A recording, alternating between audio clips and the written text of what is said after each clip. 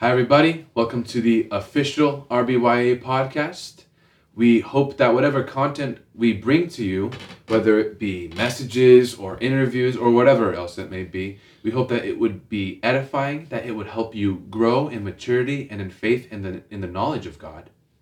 And we also hope that you stick around for any future announcements or updates. We hope you enjoy. Most of you probably know the name John Calvin. Probably heard about him. You know John Calvin would be one of the leading Protestant reformers. He was actually the foremost of the French reformers, kind of the spiritual successor to Martin Luther. You know he wrote the Institutes of Christian Religion, that massive work of biblical theology. He is a renowned theologian, a brilliant exegete of Scripture. In fact, one of his contemporaries, the German Philip Melanchthon, he said of Calvin, he said he is the most skillful interpreter of Scripture in the church. And so Philip Melanchthon nicknamed Calvin the theologian. Not one of the theologians, but the theologian. Charles Spurgeon praised Calvin as well. He said, he presented truth more clearly than any man that ever breathed. He knew more of Scripture and explained it more clearly. The summary of Calvin's life would be a man who was marked by unusual spiritual success and influence. That's why we still know him hundreds of years later. But what most people don't know about John Calvin is he was also a man marked by suffering. You see, Calvin was a man who had tasted the bitter fruit of sorrow. His life was marked by chronic asthma, regular migraines. He suffered from kidney stones and gallstones. He suffered arthritis, influenza, and fevers. But it wasn't just the physical pain that filled his life. He knew emotional pain. See, he suffered the disappointment of the loss of his firstborn to a miscarriage. And after that, he suffered the continued disappointment of never being able to have children again.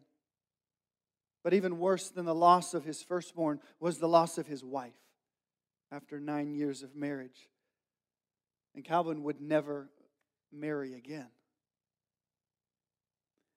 Calvin's life was, yes, a story of remarkable spiritual success. But it is equally true that his life was one of deep and profound suffering. And so I think the question must be asked, how does a man like John Calvin, who suffers so much in his lifetime, endure and remain faithful? And I think the answer in part lies in the fact that Calvin had an unswerving confidence in the sovereignty of God. See, Calvin knew that his God was in control and knew that his God would carry him through. He said this, in times of adversity, believers comfort themselves with the solace that they suffer nothing except by God's ordinance and command, for they are under His hand. Calvin also said, Thou, O Lord, Thou bruises me. It is enough for me to know it is Thy hand. For Calvin, God's sovereignty was the pillow upon which he laid his head. It was the medicine that soothed his soul, and it was the wind that filled his sails with hope. And I know in a room this size, there are many of you who know what it is to suffer. You're not that old, but even yet in your life, you've had pain and trouble. You've had loved ones die to things like car accidents, cancer. Maybe you lost grandparents to COVID.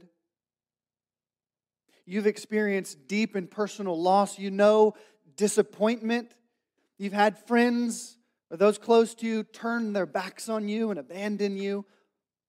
So there are many of you, if not all of you, who know what it is to have pain in this life. And so I think in a similar way, just as John Calvin could lean hard on the sovereignty of God, I think it is valuable and even necessary for us to reflect on the sovereignty of God. You may not have had too many troubles in your life yet, but I can promise you they will come.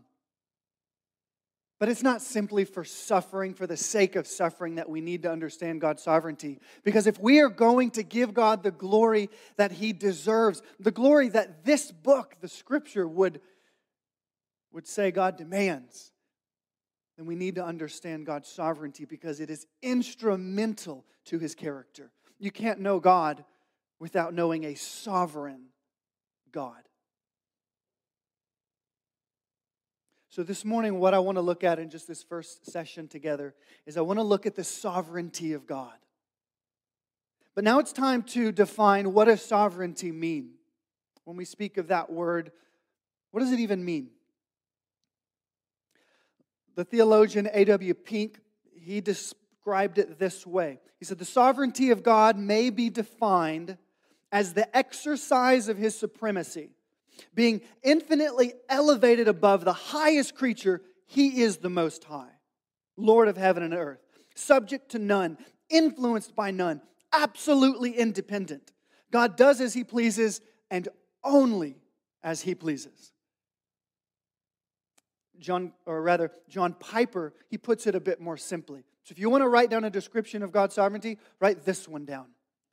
God's sovereignty is His right and His power to do whatever He wants. It's His right and power to do all that He decides to do. So in order to understand this perfection of God, right, this essential element of God's character, I want to explain three critical truths to you this morning about God's sovereignty. Three critical truths that will reveal the beauty and the wonder and the majesty of God's sovereignty. But before we do that, since we're in a conference about the attributes of God, let me lay out a few key principles that will help govern this discussion. A few key principles to bear in mind as we spend 3 sessions, 2 today, 1 tomorrow, discussing God's attributes. So as we talk about them, remember firstly that God is fully each one of His attributes. God's not a puzzle where a piece of Him is wisdom and a piece of Him is sovereignty and a piece of Him is power. God is all of His attributes in entirety. His essence is His attributes. His attributes are His essence. So He is fully wise, fully sovereign, fully powerful. So know that God is fully each of His perfections. Not part of one, part of another. He's all of them, and He's all of them at all times. His perfections, number 2, are always active. One day He doesn't have wisdom, and the next day He has knowledge, and the next day it's power. His attributes are always active. He's not like a light bulb that goes on and off. His attributes are always in effect, always engaged in everything that God does. And then finally, His attributes qualify each other. His attributes are never at odds with one another. His love never combats with His mercy or His justice. His justice is a holy justice. His sovereignty is a wise and powerful sovereignty. But just remember, as we talk about the attributes of God, He's all of His attributes at all times, and they qualify one another. His attributes never are in conflict with one another. So those are the key principles to bear in mind. Now we're going to dive in to the heart of what is the sovereignty of God. Number 1, if you're going to keep notes, number 1, His sovereignty is supreme. God's sovereignty is supreme. What I mean by that is He alone exercises authority. He doesn't share His authority. God's not part of a divine committee, not part of a council. He doesn't write laws and then have Congress or the Senate approve them. He alone has independent, absolute authority. Listen to what Deuteronomy says. This is Moses. Deuteronomy 4:39. Know therefore today and take it to your heart that the Lord, He is God in heaven above and on the earth below. there is no other. That last phrase, there is no other, encapsulates this idea that God is absolutely, totally, completely in control, and He doesn't share His authority with anyone. He's the undisputed king of creation. Isaiah 46, the same idea comes across. Isaiah 46, 8 and 9. Remember the former things long past, for I am God and there is no other. I am God and there is no one like me, declaring the end from the beginning. From ancient times, things which have not been done, saying, my purpose will be established, and I will accomplish all my good pleasure. When you hear Isaiah's declaration, can you question at all the fact that God alone is uniquely, singularly in charge? One more verse. Turn with me to this verse, Psalm 135. I want to read this one with you. Psalm 135. One more verse that drives home the point that God is sovereign.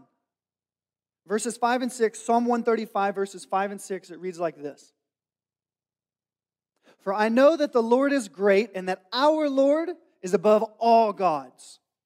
Whatever the Lord pleases, He does. In heaven and in earth, in the seas, and in all deeps. So the language is unmistakable. God rules, God reigns, and He does it alone. He's dominant, He's supreme, He wields absolute authority. I'll give you a biblical illustration of this. 1 Samuel chapter 5. This is the time of the judges.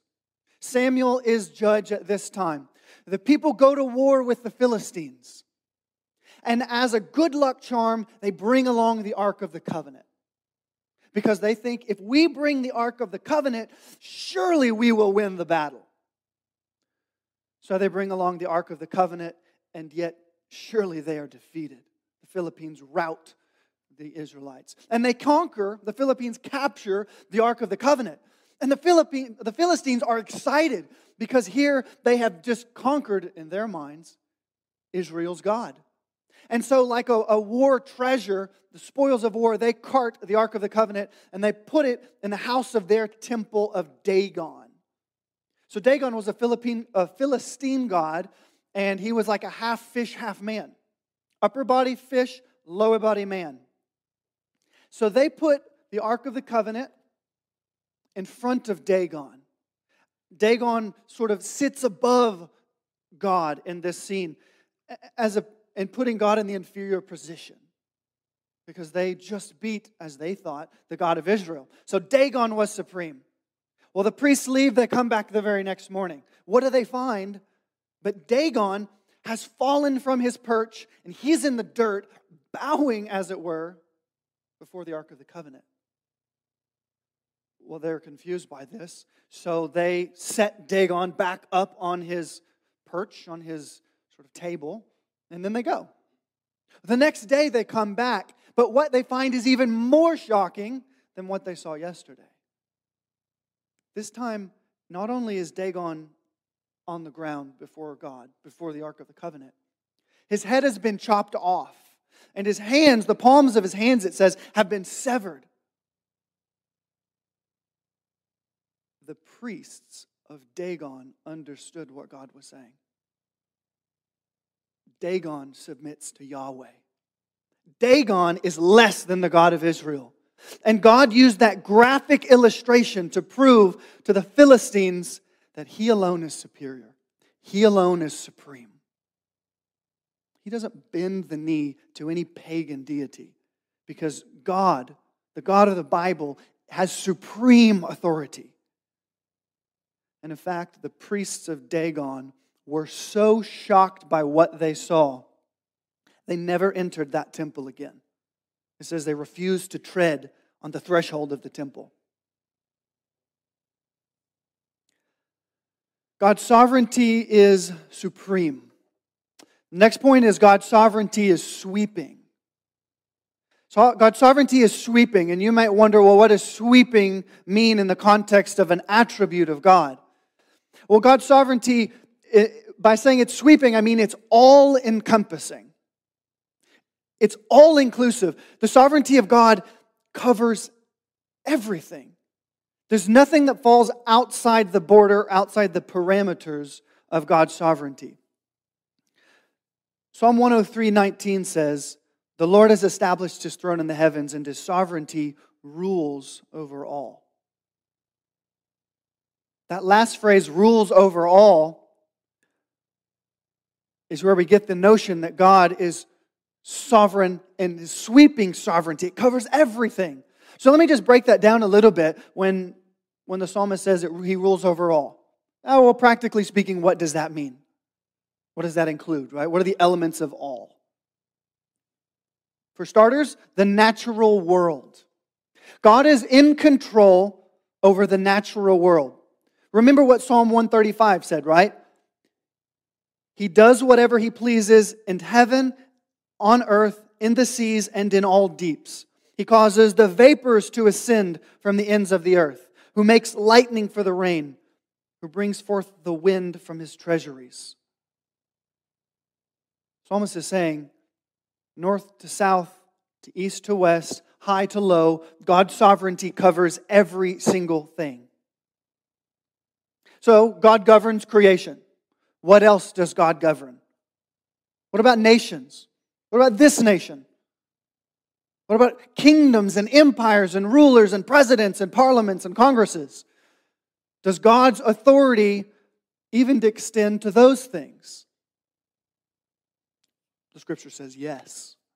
Psalm 66:7 says, He rules by His might forever. His eyes keep watch on the nations. Let not the rebellious exalt themselves. Who rules? God rules. What does He rule over? He rules over the nations. Every single country, every single people is under the power and the authority of Almighty God.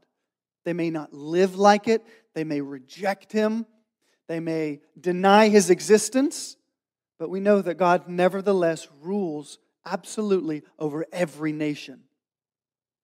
Moreover, He personally rules over these rulers of the world. Isaiah 40, which is in the context of Isaiah giving this description of the massive magnitude and power and might of God, Isaiah says this, "It is He who sits above the circle of the earth.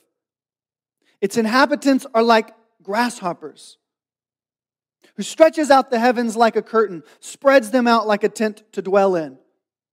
He it is who reduces rulers to nothing, who makes the judges of the earth meaningless." And catch this. Scarcely have they been planted, scarcely have they been sown, scarcely has their stalk taken root in the earth, but He merely blows on them and they wither, and the storm carries them away like stubble. Isaiah says, the most powerful men on this planet, they're like plants, and God is the gardener. God plants them here for a time, and when He's done, when it's time to change the plants, He just uproots them and He throws them away and He plants another one in their place. Does the plant have a say where the gardener puts it? Of course not. And neither does a ruler in this world have a say, because rulers are under God's sovereignty. They're pawns on a chessboard, and He moves them here, He moves them there as He wishes. So God's sovereign over big things, right? Over creation. He's sovereign over empires and nations and kings and presidents. But what about small things? What about individuals like us? We don't have power. We're not national global figures. Does God's sovereignty notice us? The Old Testament prophet Samuel says yes. 1 Samuel chapter 2, verses 6-8. The Lord kills and makes alive. He brings down to Sheol and raises up. The Lord makes poor and rich. He brings low. He also exalts. He raises the poor from the dust. He lifts the needy from the ash heap to make them sit with nobles and inherit a seat of honor. So what's the implication from a verse like this? Well, let's make it personal for you. God governs the details of every single instance of your life. When you're born and where you're born, God controlled that. Which family you're born into, God controls that. What school you go to, what university you attend, God controls that. What job you get, what job you don't get, God controls that. Who you marry and if you marry, God controls that. When you die and how you die, God controls that. Those terminal points, birth and death, and everything in between, God governs. So does the sovereignty of God relate to your life? Absolutely. And we're going to get to that in a little bit. God's sovereignty covers all of creation, and it covers every second and every step of your life. Is there anything else that His sovereignty covers? Is that the extent of it? How about the spiritual world? Does God have control over the spirit realm? Angels, demons, Satan? Maybe those creatures are beyond His power, right? Maybe they're too strong for Him and He just does His best to contain them. But He can't really control them like He controls us. Well, let's see what the Scripture says. Ephesians 1:19. These are in accordance with the working of the strength of His might, which He brought about in Christ when He raised Him from the dead and seated Him at His right hand in the heavenly places, far above all rule and authority and power and dominion and every name that is named, not only in this age but also in the one to come. And He put all things in subjection under His feet. Paul says everything has been subjected to Christ. Angels, demons, and everything else in the spiritual realm. And that phrase, all rule and authority and power and dominion, it indicates that Christ exclusively has authority over every evil angelic power. Satan, his demons, they're not free agents outside of God's control, as if they can go and wreak havoc on the world, but God's powerless to watch. And He wishes He could stop them, but He just can't because He doesn't have the power. No. Demons can't move a muscle without God's explicit permission. That's what Martin Luther said. Even the devil is God's devil. He may be a prowling lion, but he's a lion on a leash, and God holds the leash. One final sphere over which God is sovereign. This one may be a bit harder to accept, but it's in the Scriptures. This last sphere over which God is sovereign is simply this: salvation. God is sovereign over human salvation. Let me give you two passages that make that point. Romans 9:15 and 16. For He says to Moses, I will have mercy on whom I have mercy. I will have compassion on whom I have compassion. So then it does not depend on the man who wills or the man who runs, but on God who has mercy. This one from Ephesians 1:11 and 12. In Him also we have obtained an inheritance, having been predestined according to His purpose, who works all things after the counsel of His will, to the end that we who were the first to hope in Christ would be to the praise of His glory. So let me ask you, what are these verses saying? Saying that God is sovereign over salvation. That God chooses specific people to be saved. And He ensures that they do, in fact, get saved. It's not because they work hard. It's not because they're good. They've got no merit, no righteousness, no personal worth that they offer up to God. And He says, well, I got to accept you. No. The Scriptures are explicit. Salvation is a result of God's choice. But let me be clear. In no way does God's sovereignty over salvation remove our personal responsibility to repent and believe. More could be said. We could spend hours on this. But let me give you one text that affirms in no uncertain terms that each person has an individual responsibility to respond in repentance and faith. John 1, 12 and 13. Turn with me there. John 1, 12 and 13. First chapter of the Gospel of John, and he has this remarkable statement. But as many as received Him being Christ, as many as received Him, to them He gave the right to become children of God. And then listen to this. Even to those who believe in His name, who were born not of blood, nor of the will of the flesh, nor of the will of man, but of God. That truth is also outlined in Matthew 11, 27, 28, Philippians 2, 12 and 13, and other places. But note what John said. He gave the right to become children of God to those who believe in His name. And then he goes on to say it's not because of what they did. So let me turn the question around on you. In a room this size, there may be some who have actually never done that part. They've never believed. Maybe you grew up in church your whole life, but this critical component of truly believing in Christ, truly placing your faith in Him as your Savior, turning from your sin, maybe that thing, you've never actually come all the way. I sat by a girl on the plane yesterday on the flight here. She's from a Russian background. Grew up going to the Russian church. So I asked her, if you die, where do you think you'll spend your eternity? She says, I think heaven. She says, I'm 95% sure. Okay, well, why 95% sure? She says, because I don't know that I've done enough to quite get to heaven. This was a girl who spent her whole life in the Russian church.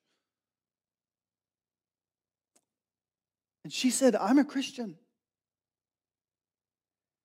And yet, based on our conversation, I don't think she understood the fact that salvation doesn't come by doing, but it's a gift of God that you receive through repentance and faith.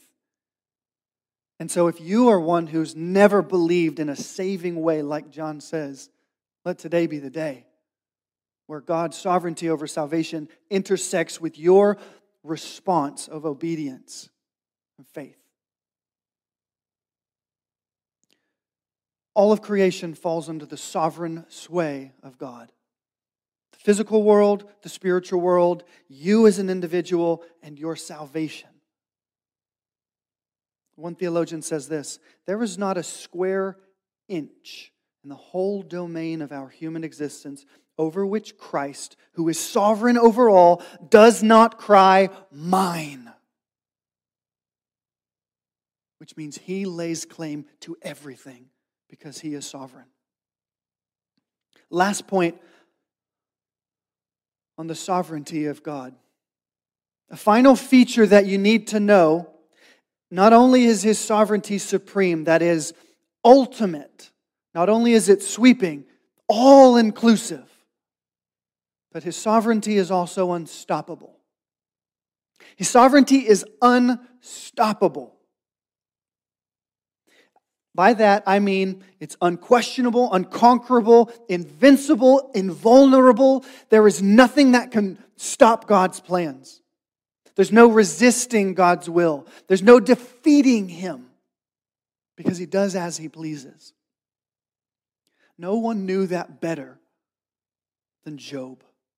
In Job 42, verse 2, after experiencing the worst troubles imaginable and desiring to see God and bring his case before God so he could hear God explain, why would you do this to me? God shows up. And God doesn't answer his questions. God simply declares that he is infinitely great. And in response to God's declaration, Job says this, I know that you can do all things and no purposes of yours can be thwarted. That word purpose, it has to do with any kind of plot or project or plan that someone wants to accomplish. And to thwart it means to render that thing impossible. Like, oh, you want to do it, but it's out of reach for you. You're not going to be able to accomplish that. Job is saying, God, I know that everything you want to do, you will accomplish. Nobody can block you. Nobody can thwart you, stop you, prevent you from accomplishing what you desire. Every one of your plans will come to pass. That's what Job was acknowledging there. About 3 months ago, I was up here in Portland with my sister. We spent a week, kind of a Northwest tour, Pacific Northwest, Oregon and Washington. We only had a couple days in Portland, and we were driving down the Columbia River Gorge, and beautiful, beautiful scenery. And one of the things we wanted to do was go to Mount Hood. My sister had read that there's like a ski lodge up there, and the view's really, really nice. So we were going to go up to Mount Hood. It had snowed recently, but they'd already plowed the road, so we thought we'll be fine. I mean, we weren't in like a four-wheel drive, right? We were in a Toyota Corolla front-wheel drive. So we were hoping there wasn't snow because we wanted to make it up there. So we started driving. We get into the park. First few miles, it's great, right? The roads are good, no problem. But then as it starts to slope up, we noticed that we finally hit the snow line. And then the road still had some snow on there. But we were doing okay.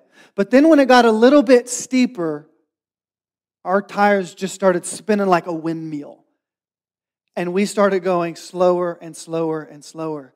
And we looked behind us and the line was getting longer and longer and longer. And we realized we are never going to make it up to the top of this mountain in this front-wheel drive Corolla. And finally, we decided that, man, we're going to have to abandon ship, right? We can't make this. So we turned around, much to the relief of like the 30 cars behind us. Why do I tell you about our failure to get to Mount Hood? Because God will never have a Mount Hood moment. He will never wish to do something, plan to do something, get halfway there and realize, I can't pull this off. That's what we experienced because we couldn't get to Mount Hood. God will never have a moment where He is thwarted or hindered from doing something. Let me give you an illustration from Scripture, Daniel chapter 4, that I think summarizes this and illustrates the point with tremendous clarity. Daniel chapter 4. We've got Nebuchadnezzar, the king of Babylon, leader of a world empire, immensely powerful, immensely wealthy. Nebuchadnezzar has a dream. In the dream, he sees a massive tree. The top reaches into heaven. It's seen from all over the world. Beautiful, lush. All the animals take shelter under it. And then in the dream, an angel comes. And an angel says, chop down the tree, cut off the branches, scatter the leaves. All that was left was a stump. Nebuchadnezzar wakes up. He's understandably alarmed by this. So he says, I need someone to interpret this. Enter Daniel. Daniel comes in and he tells the king the dream. You, king, are the tree. The tree represents your massive empire. And yet, king, because of your pride, God is going to strip your kingdom from you. And He's going to knock you down to size, as we would say in Arkansas. He's going to take you off your throne and humble you. 1 year later, that is precisely what happened. Nebuchadnezzar was removed from the throne and he was banished for 7 years. He was in exile for 7 years, and finally, After being brought to the lowest place imaginable, Nebuchadnezzar repented. He humbled himself. He acknowledged that God was supreme. And he repented. Listen to what he says in Daniel 4:35. All the inhabitants of the earth are accounted as nothing. But he being God, He does according to His will in the host of heaven and among the inhabitants of earth, and no one can ward off His hand or say to Him, "What have you done?" That is an amazing statement by a man who had a profound experience with the sovereignty of God. That word ward there, when Nebuchadnezzar said no one can ward off his hand, it means to strike. Like when you were a kid and you wanted like a cookie, but your mom says no, but you went for it anyways, and she slaps your hand away, and you pull back because it hurts. What she just did is warded you off. She frustrated your plans to get the cookie. That's what Nebuchadnezzar is saying can never happen to God. No one can slap God's hand and says, "Nope, can't do that." And Nebuchadnezzar's life was proof positive of that. Perhaps the most powerful man in the world, and God knocked him off his throne as easily as you would flick a bug off of a table. And Nebuchadnezzar was helpless to resist. And the reason why is because God's sovereignty is irresistible. You can't defeat it. You can't get around it. You can't block it or stop it or pause it.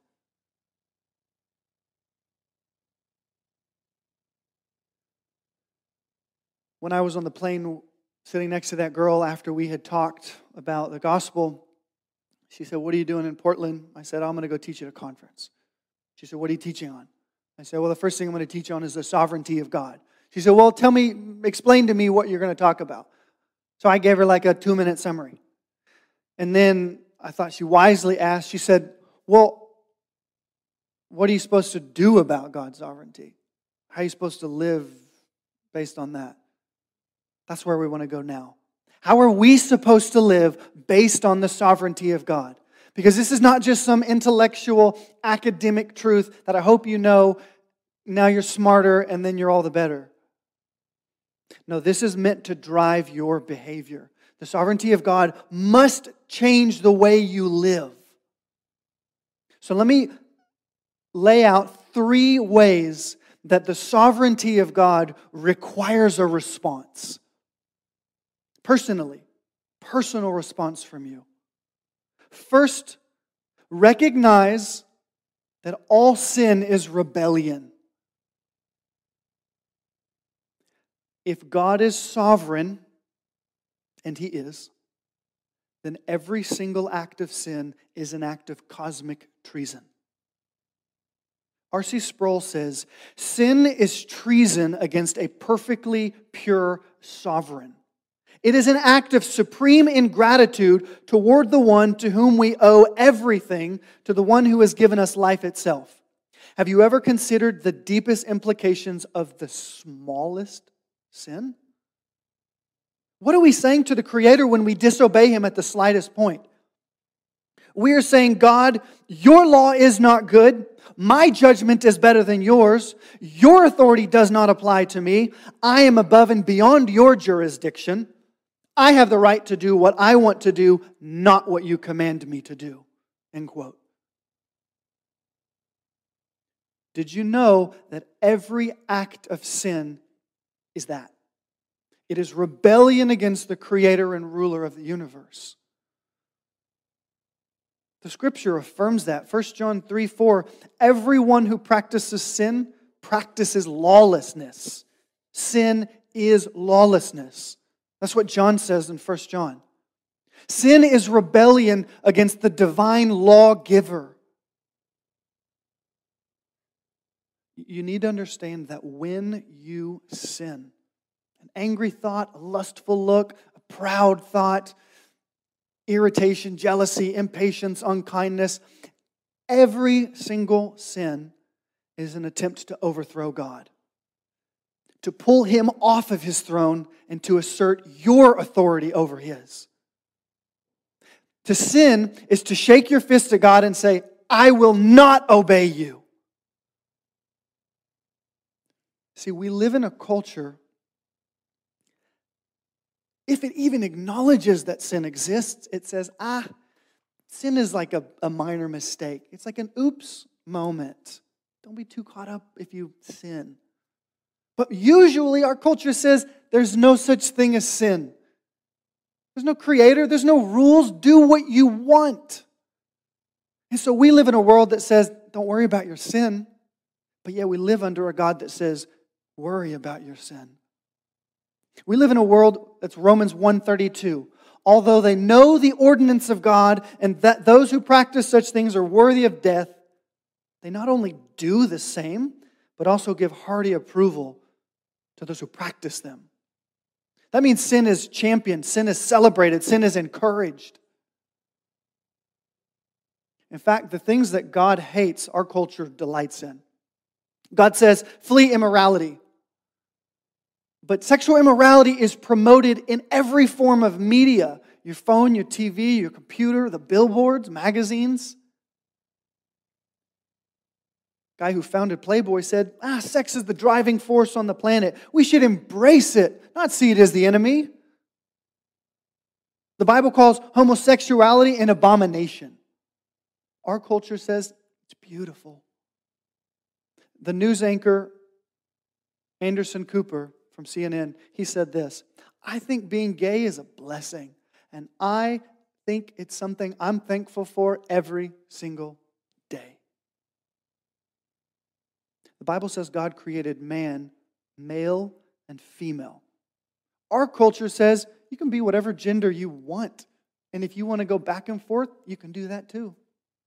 In fact, on the plane yesterday, I sat behind a transgender guy who was very evidently a guy who wanted to be a woman. Christine Jorgensen was one of the first people to ever have a sex reassignment surgery. And she said, nature made a mistake, which I have corrected. That's the world in which we live. That's our culture. Our culture is all it does is seek to throw off God's authority and establish its own, to rid itself of this tyrannical ruler who would seek to impose limits on your freedom of self-expression. It's crazy. And so it's hard to be a Christian in this culture and realize that sin is rebellion. Every time we sin, we say what Satan says in Isaiah 14:14. I will ascend above the heights of the clouds. I will make myself like the Most High. When we sin, we say what Pharaoh said in Exodus 5:2. Who is the Lord that I should obey His voice to let Israel go? That defiance is the heartbeat of sin. So how are we supposed to respond to the sovereignty of God? Firstly, by recognizing that all sin is rebellion. And by therefore choosing to walk in obedience. Psalm 4:4 says, tremble and do not sin. That should be the definition of us. Not those who rebel by sinning, but those who tremble and flee sin. There's a second way that the sovereignty of God ought to personally impact your life. You need to relinquish your right to complain, which means give up your perceived right to argue with God when you don't like what He's doing in your life. Isaiah 45:7-9 says, the one forming light and creating darkness, causing well-being and creating disaster. I am the Lord who does all these things. Woe to the one who quarrels with his maker, a piece of pottery among the earthenware pottery pieces. Will the clay say to the potter, what are you doing? Or the thing you are making say, he has no hands. What's God saying here in Isaiah 45? He's exposing the foolishness of complaining against God, of arguing against the way that God is ruling the universe. It would be ridiculous for the clay to tell the potter, I don't want to be that kind of a shape. I want to be a different form. Because the clay doesn't get a say in the matter. The potter makes it into whatever he wants. And that's God's point. That's why he uses the analogy. Because God says, I'm the all-sovereign one, not you. Stop questioning me. Paul expresses a similar point in Romans 9, verses 20 and 21. He says, on the contrary, who are you, O man, who answers back to God? The thing molded will not say to the molder, why did you make me like this? Will it? Or does not the potter have a right over the clay to make from the same lump one vessel for honorable use and another for common use? See, the Scripture exposes the foolishness of questioning God's will, of complaining when He does things that we don't like. God is God, we're not. God sits on the throne of heaven, we don't. God rules the universe, we don't. We have no right to fight against His sovereignty, to complain about what He does. The other day I was at the park back in SoCal, and there was a guy walking his dog. It was a puppy, I think. And I say that because of the way that the dog was fighting against the leash. So the man could barely take 2 steps before the dog would jump and twist its body and try to bite off the leash, which obviously wasn't working. But yet the dog kept trying to fight the leash, resist it. And I think in a lot of ways that's what Christians do to God. We don't like the direction He's taking us. I don't want to go that way. And so we pull back and we jerk our head, trying to wrestle ourselves away from His authority. And when we complain about what He's doing, when we argue that, God, why are you doing this to me? Then what we're really doing is fighting against His sovereignty. And we do that when we complain because we want that job, but we don't get it.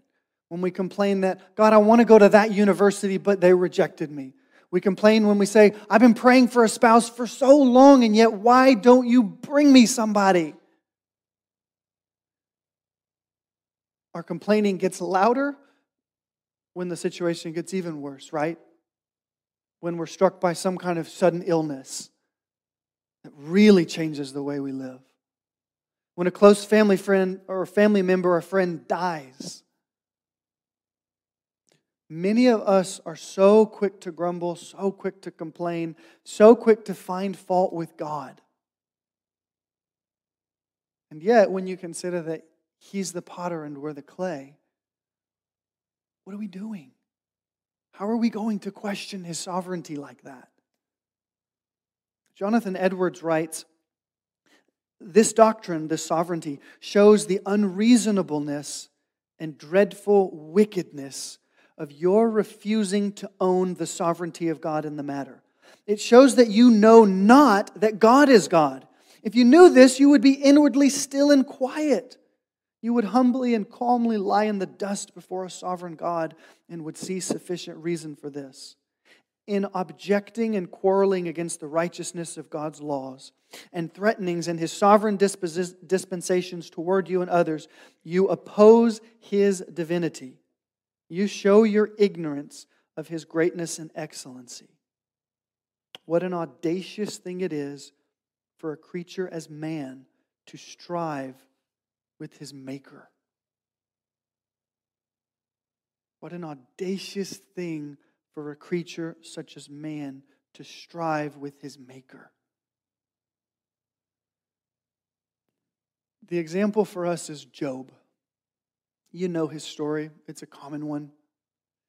Job suffered the loss of all his possessions, lost his children in a tornado, even lost all of his health when Satan afflicted him. He had nothing. And yet he says in chapter 2, verse 10, shall we accept good from God and not accept adversity? You would think that if anybody was going to complain, anybody had a real case to argue with God, like, why are you doing this? It was Job. Or so the human line of thinking would go. But what Job knew is that God had a right to do whatever He wanted because God is God and Job was just a man. Job knew that if God could give him blessings, God could pull those blessings away. So when Job couldn't make sense of life, he didn't complain, he didn't grumble. He leaned on the sovereignty of God. And that would be my encouragement, admonition, and exhortation to you. When your life gets hard, when things don't go the way you want, when decisions don't go in your favor, recognize and realize that every challenge that God brings your way is designed to strengthen you, to make you more like Christ. Spurgeon said, there's no attribute of God more comforting to His children than the doctrine of divine sovereignty. Under the most adverse circumstances and the most severe troubles, they believe that sovereignty hath ordained their afflictions, that sovereignty overrules them, and that sovereignty will sanctify them all. What does it mean for you? Well, it means relinquish, give up your right to complain. Live each day in the knowledge that God will do what is right and that your moments are lived out in His hand and He runs the universe. There's a final response to the sovereignty of God. We'll say it this way: bend, bow, and bless. Bend the knee in humility, bow the heart in worship, bless God in sincerity. The sovereignty of God ought to compel you to worship. It is a beautiful truth, an incredible, marvelous reality, the sovereignty of God. And as you look at it properly, you should worship God for His sovereignty. David got it right when he says in 1 Chronicles 29, blessed are you, O Lord God of Israel, our Father, forever and ever. Yours, O Lord, is the greatness and the power and the glory and the victory and the majesty. Indeed, everything that is in the heavens and in the earth. Yours is the dominion, O Lord. You exalt yourself as head over all. Both riches and honor come from you, and you rule over all. And in your hand is power and might. And it lies in your hand to make great and to strengthen everyone. You see how David started? Blessed are you. That's the appropriate response to sovereignty. Psalmist also got it right, Psalm 103. The Lord has established His throne in the heavens, and His sovereignty rules over all. Bless the Lord, you His angels, mighty in strength, who perform His word, obeying the voice of His word. Bless the Lord, all you His hosts, you who serve Him, doing His will. Bless the Lord, all you works of His, in all places of His dominion. Bless the Lord, O my soul. Do you see how there's this universal call to worship God for sovereignty? And then the psalmist ends it right here in his own heart. And he says, soul, you bless the Lord. That rightly falls upon each of you to bless the Lord for His sovereignty, to worship Him for His sovereignty. If the angels can bless Him, if the hosts can bless Him, if all the works of God's hands can bless Him, can man really not bless Him? Would we resist that call? The beauty of God's sovereignty is such that your heart ought to compel you to want to worship God for His sovereignty. It is a sweet, sweet doctrine. So a proper response to the sovereignty of God: bend the knee in humility, bow the heart in worship, and bless God with sincerity. want to return to the words of John Calvin as we conclude this. He said, "It is a most blessed thing to be subject to the sovereignty of God." I hope that now you would say the same. That you would say, "I'm so glad I live in a sovereign king's hand." And I pray that your heart would be compelled to worship Him. This is not meant to make you smarter. This is meant to make you worship. The sovereignty of God is a glorious truth to apprehend, to recognize and realize, and to take hold of, and to let that then stimulate a life of obedience and a life of worship. May God be ever greater and higher and bigger in your eyes as you reflect on the sovereignty of God. Let me pray. Father, you are singularly worthy of worship. I pray that every student here would be persuaded of that they would see your sovereignty as a beautiful, lovely truth. One that is comforting, reassuring, inspiring, encouraging, challenging. I pray that they would delight in your sovereignty. And that, as we said at the beginning, that you would get the glory because of it. Amen.